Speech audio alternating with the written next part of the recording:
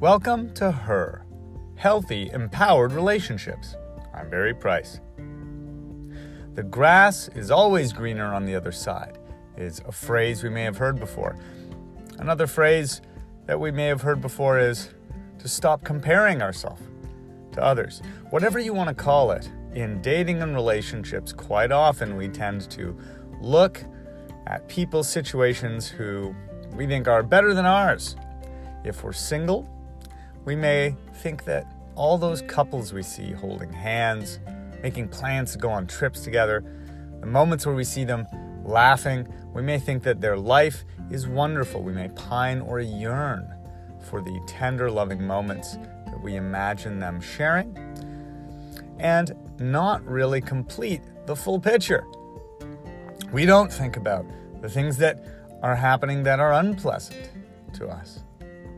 We have selective memory sometimes. We don't really feel the same intense recollection of the arguments or the disappointments or the friction of two people's needs trying to come together in a partnership.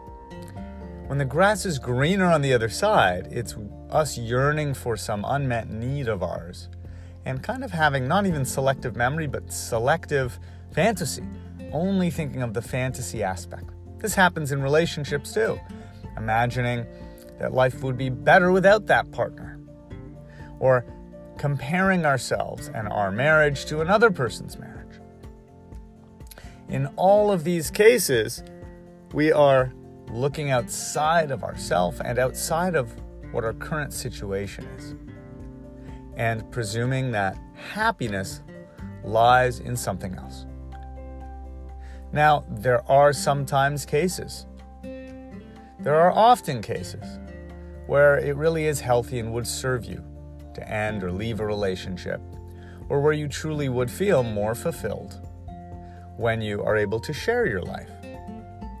But this feeling that comes, this feeling that can be a sadness or just a comparing and feeling like we are in a lesser than situation, really doesn't come from that healthy place.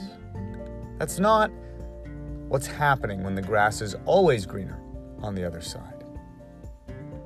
If you find yourself in this situation, here's what you can do to begin distinguishing. Is this something that is in kind of a healthy range?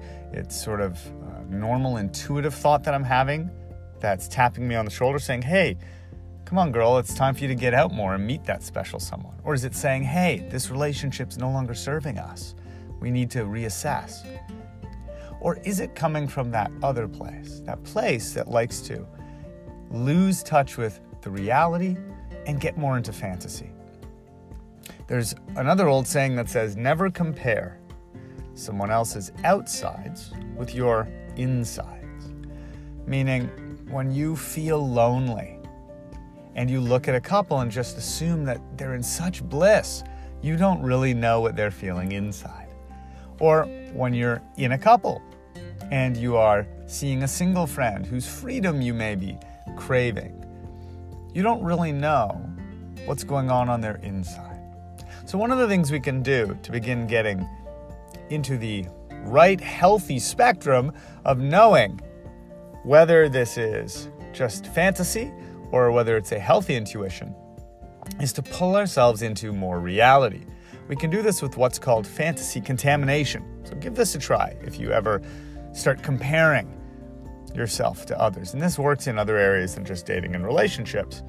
Fantasy contamination is when whatever the thing is that you think is better, the fantasy you have about the grass being greener on the other side, just continue to play that tape out, play that film out all the way to the end, and include all of the negative potential realities as well. So if it's an amazing, romantic, whisked-away trip to Bali with this man from yoga that you've been dying to have ask you out, then you might play that forward. And what would happen after the trip? And then, given what you do know about him, or typically what's happened when you've done this sort of thing before, what happens the following week? And if you don't hear back from him, then what typically happens? And then what happens? And then what? And then what? and you play the whole tape forward. It may be the same for the idea of you being sick of a partner you don't want to have that conversation with to fix the relationship. You'd rather just cut and run. And then what? And then what, right? And then I'm free to do what I want. Well, and then what? And then what? Use and then what to play the movie all the way to the end. We get into trouble with comparing or thinking the grass is greener when we just look at all the fantasy good and don't include all of the reality. Try fantasy contamination and just see whether you can focus on being your best you instead of worrying about everybody else. Much love. Please rate, subscribe, and share.